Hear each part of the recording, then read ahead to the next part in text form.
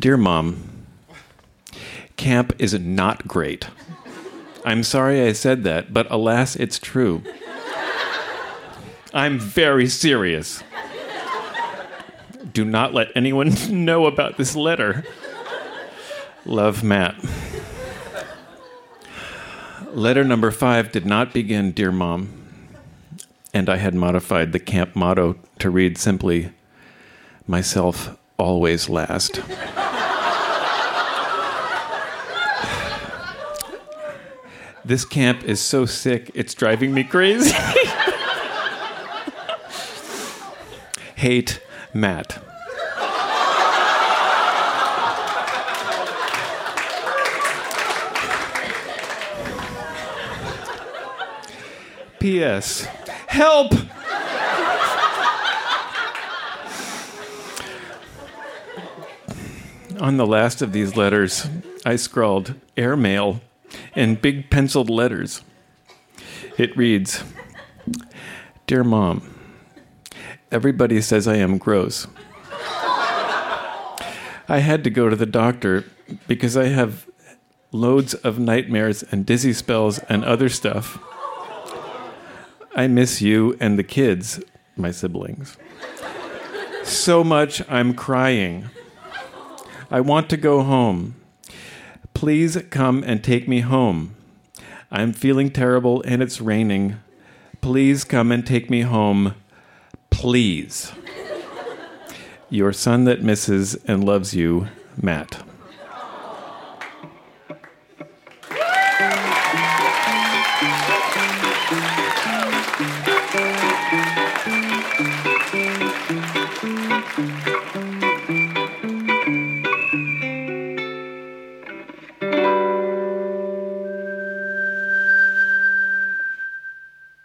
Our next reader, Caitlin, brought along 2 poems she wrote when she was 17.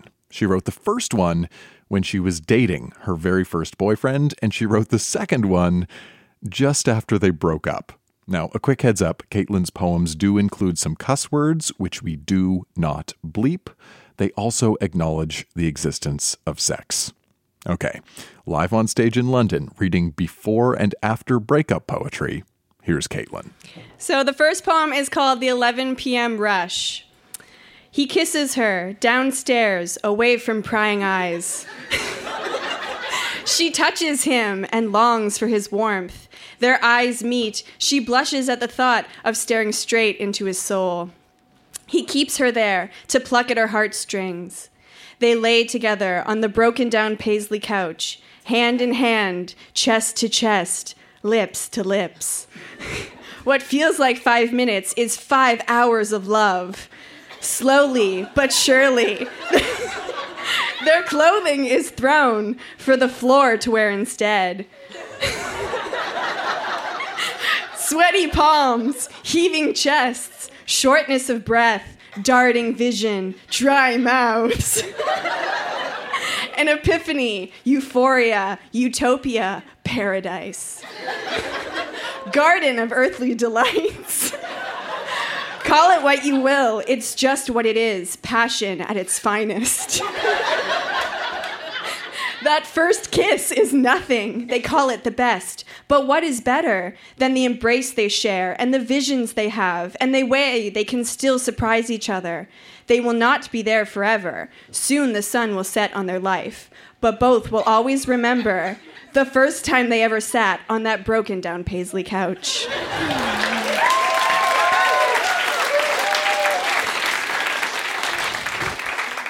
So the second poem is called That Was All a Lie.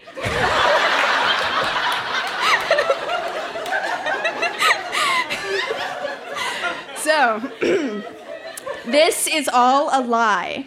This is not the truth. How can someone feel this way after 3 months? 3 months of lies. We didn't love each other. We never cared to have common interests or show our love to the world. The only thing we had was a physical attraction, which I thought was real, could keep us together. But if we just tried... But you know what? It sucked. You couldn't give me heat. You came, I saw. You groaned, I clawed. You shattered, I felt numb. I faked it for you, so you felt good. So you felt like a man. But how the fuck do you expect to get it without getting it in return? That broken down Paisley couch was a stitch away from being dead.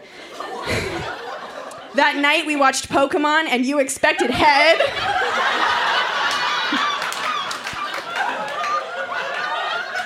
I said no. You said fine. That was it, just that line. It was the end, nothing more. After that, you avoided me as if I had the plague. Well, I did. A plague of paranoia, a disease of hurt and need, a slight wrenching euphoria of want and pain and red. Fuck you, fuck it all.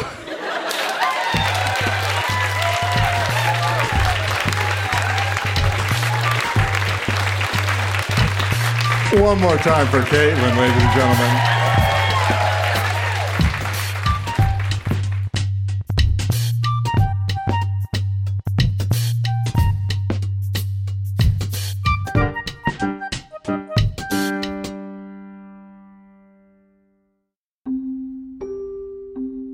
In 1979, our next reader, Rebecca, was 16. And for school, she had to do a project on senior citizens and senility. So I thought, who better to tell me about senility but an old person? And I didn't have a lot of grandparents that lived close to me at the time, so I had to go and find a random senior citizen. The random senior citizen Rebecca interviewed for her project was a man she met at the Ottawa Civic Hospital. And as Rebecca wrote in her report, I never did get the man's correct name, but he was known by his friends and staff as the Colonel. He is 83 years old, and he is a war amputee. And at most times, he is senile. By this I mean that 80% of the time, he really doesn't know what is going on or where he is. But the other 20% of the time, he seems perfectly normal. So the interview starts. R, that's me, Rebecca. R, hi, Colonel. How are ya today? C for Colonel. Well, hi yourself. I'm hungry, actually. They haven't fed me yet, and it's 12:05. Surely to God they haven't forgotten me. A few minutes later, his lunch arrived. R, so did you have fun last night? And then I have in brackets, every Friday night, Jake, the night elevator operator, brings the Colonel a 6-pack of beer, and they split it and they talk. C, well, I suppose old Jake was a bit late last night. I had to sit and wait for him and watch the young nurses walk by. You know, the young girls today don't have legs like they used to. Ha ha. Back in my time, you could marry a girl just because of her legs. Ha ha. Not now, no sir. Heh heh. And then my teacher writes in red pen, hooray, a dirty old man.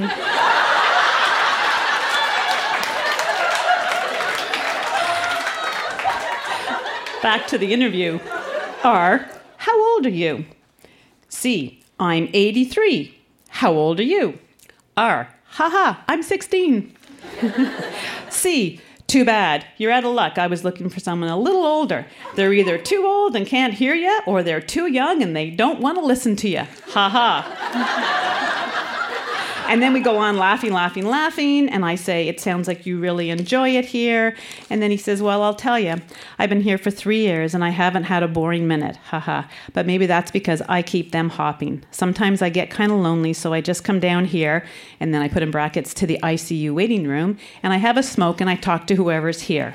And then I ask him a very poignant question from my 16 years. I say, are you happy? And he says, yeah, I guess I am. Ha ha. But don't tell the nurses.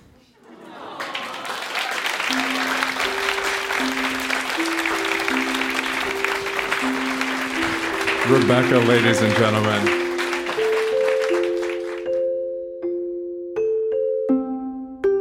Today, Rebecca is a social worker. She works with seniors.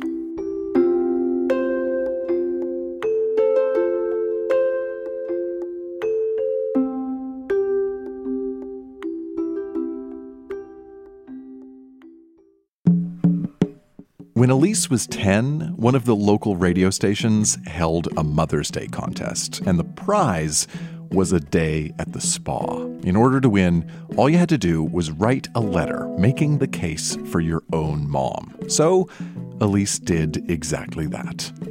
I would like my mom to win a day at the spa for many reasons.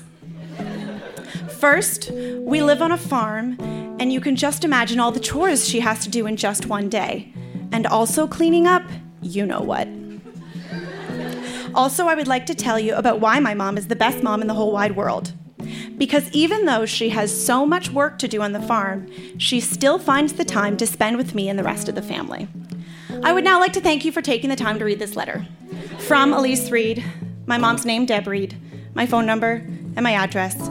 And just to, really help my submission, I included a drawing with the title, Before a Day at the Spa. And I have her drawn here looking very disheveled, holding a broom. And I've included stink rays coming out of her. And on either side of my mother, I've included a drawing of two men, but both with speech bubbles. The first man says, "Psst, you stink, lady." The second man says, "What reeks?" The second drawing is my mother after going to the spa, where she looks quite elegant and lovely in an evening gown. I've also included the two men flanking each side of her. The first man now says, "Back off, I saw her first." And the second man says, "So, are you busy tonight?"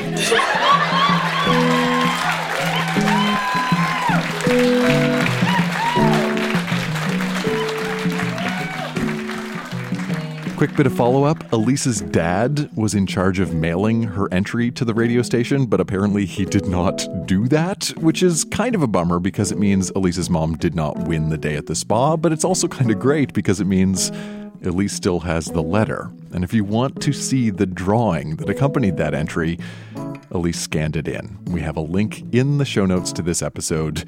It is pretty great. Stink lines and all.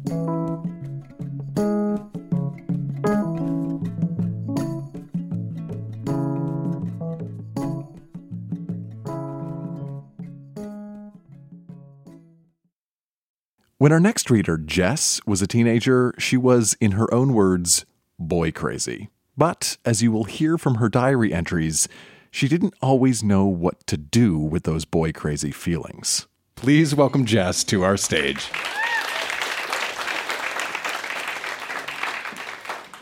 Today, Chris Gunderson asked me to go to the dance with him.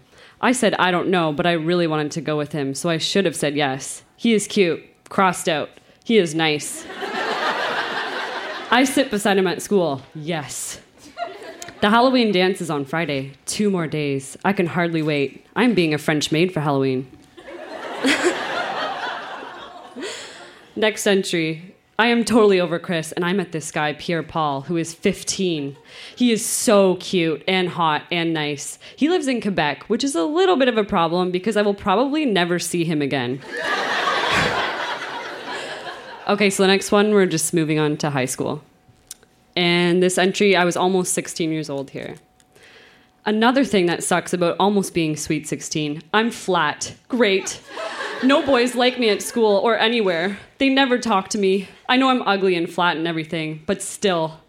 The boys talk to like all the other girls except me. Plus, lately everyone seems to have a girlfriend or boyfriend. It sucks being single. I've never been asked out except for at camp to the banquet, which isn't even a real date. If my friends actually knew I've never been asked out, they would make so much fun of me. I wish I was beautiful, but at least if a guy ever did ask me out, it would be for personality, not looks. That's one good thing about being ugly. It's the only thing. Well, when life upsets me, I can always turn to my Archie comics. They're my escape from reality, where the cute guy really does ask you to the big dance on Saturday night. I wish I could be in an Archie comic and live their lives. That is my dream. Well, I have to get back to reality now. Love, Jess.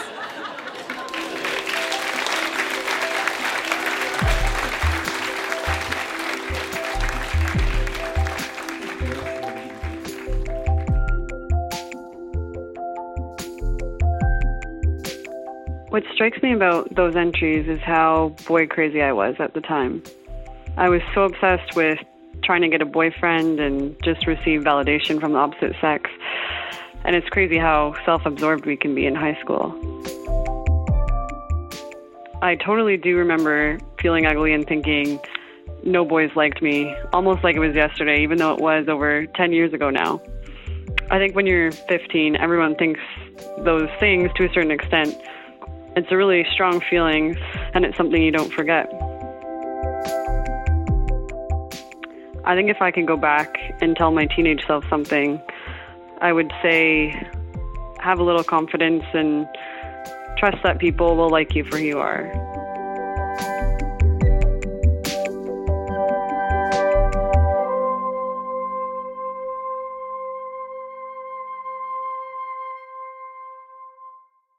In the early 90s, Canada joined a coalition of forces fighting in the First Gulf War. I was in elementary school at the time, and I remember sort of understanding what the war was about, but not really. I knew it had something to do with Kuwait, and I remember seeing oil wells on fire on television.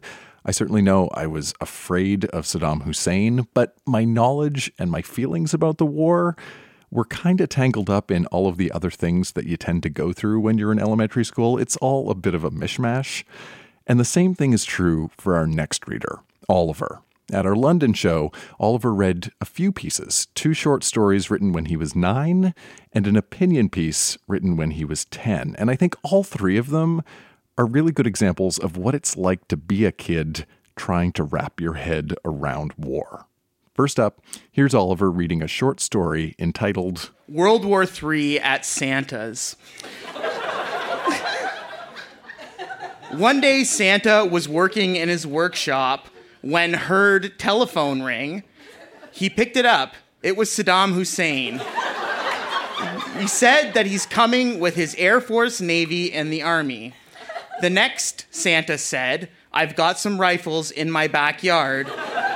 50 caliber. The elves went to the backyard and got the rifles.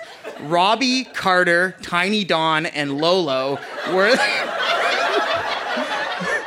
the leaders. Saddam came and the elves attacked. They fought for an hour. Then Big Fisher-Price came with his bazooka and he said, eat my missiles. He blew Saddam right back to Iraq. Saddam landed right back on his couch in his house. On their TV was Big Fisher-Price celebrating. From then on, he never went to Canada again.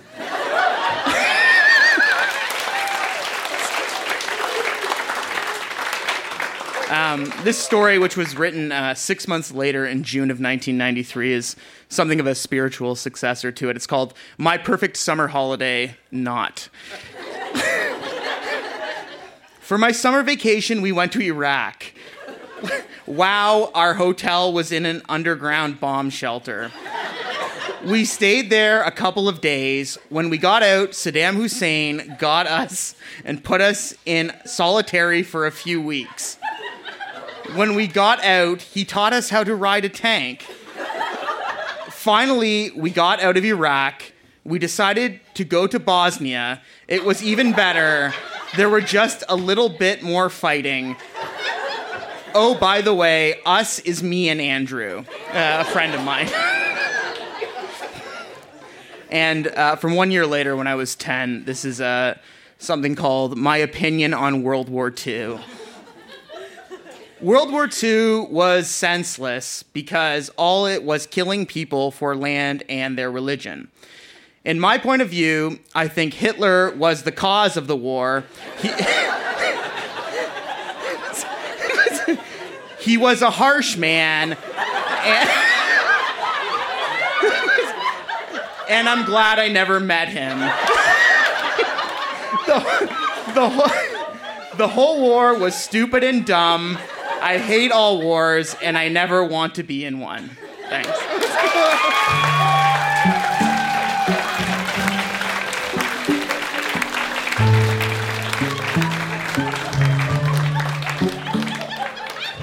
Now, with such a firm grasp on global affairs, you might wonder, what does Oliver do with his life these days? Tomorrow, Oliver is submitting his PhD in history.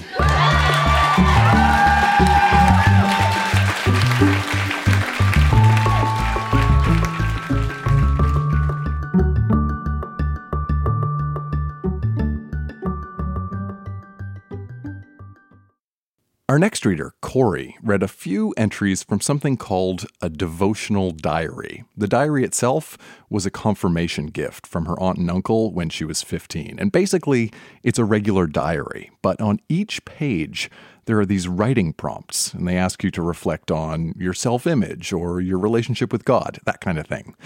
But rather than using these prompts to focus on spiritual matters, Corey used her devotional diary to vent about a breakup. Quick heads up, some of these entries include cuss words, which we do not bleep. Okay, here's Corey reading her response to the first prompt. Puppy love and real love. So it asks you all these questions and you're supposed to kind of talk about it. I thought I loved Greg Hanley, but I now realize I don't know what love is. We were a good couple. We were holding hands and kissing, and I thought we would always be together. But we aren't now. We lasted for 4 days short of 1 month. He went to Boston, and now he likes another girl. I can't handle it. I just keep breaking down. No God! There is no God! Why does everything bad happen to me? I want to die, but more than that, I want Greg back. I just want to be loved by Greg. I don't want anyone else. The next one starts with prayers and promises. Dear God, you know I have faith in you, right? Then why are my pleas never fully answered? Please, please. I wish that Greg Hanley still loved me and he would ask me out again and he wouldn't go out with Barbara Kelsey, Valerie Barkey, Melanie Anderson, and Crystal Denham, or anyone but me. Please answer my prayers, please. This is all I'm asking for, please. Yeah, being and believing. I believe nothing about God. He is not real. He is a fake God. God is a fucking understatement. It is a figment of the goddamned imagination that people believe in because they have nothing else and they can't get a hold on their lives. If God were real, then everything in my fucking whole of a life would not be going wrong. I would have Greg as a boyfriend and my teeth would be fixed. God is fake. Acceptance and forgiveness. I find it hard to forgive myself for my often interesting behavior towards others. Sometimes I can forgive myself when I know it's not totally my fault, and I think I have forgiven myself for my scene with Greg when we broke up, but I cannot forgive myself for being ugly. I cannot accept it, and I try to forgive Mom and Dad on numerous occasions, but each time it is very hard for me. Doubts and questions. Dear God, if there even is one, if you really exist, why do you make my life so horrible? Why did Greg do this to me? Why doesn't he like me? I also doubt that if God exists, no one's life could be nearly as miserable as mine. I wouldn't still love Greg. I would have Greg. I can't understand why any superior being would do this to one girl, giving so much grief at such a young age. If there was a God, I would have Greg Hanley back. Oh my God. I'm going to skip over sadness. Anger. Anger asks you to tell a story about Jessica and Jerry because they were good friends until one got angry. Fuck Jessica and Jerry. Here's their story. They were going out until Jerry went away for 4 days in Boston and screwed around with another girl. Jessica was angry, hurt, and depressed. Now substitute me for Jessica and Greg for Jerry. Everything is unfair to me. And then under love, it just says no.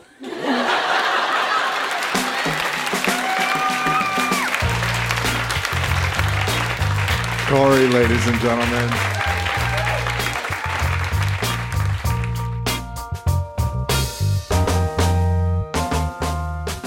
That is Grown Ups Read Things They Wrote as Kids. Our show was recorded live at the London Music Club in London, Ontario, and produced by Jenna Meisner. Our music is by Poddington Bear and Lullatone. This is the 25th episode of our second season.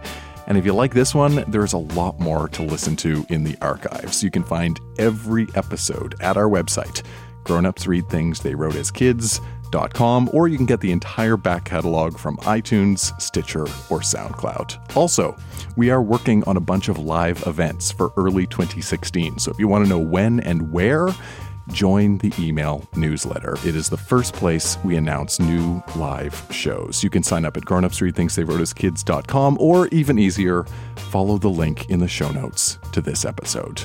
I'm Dan Meisner. Thanks for listening.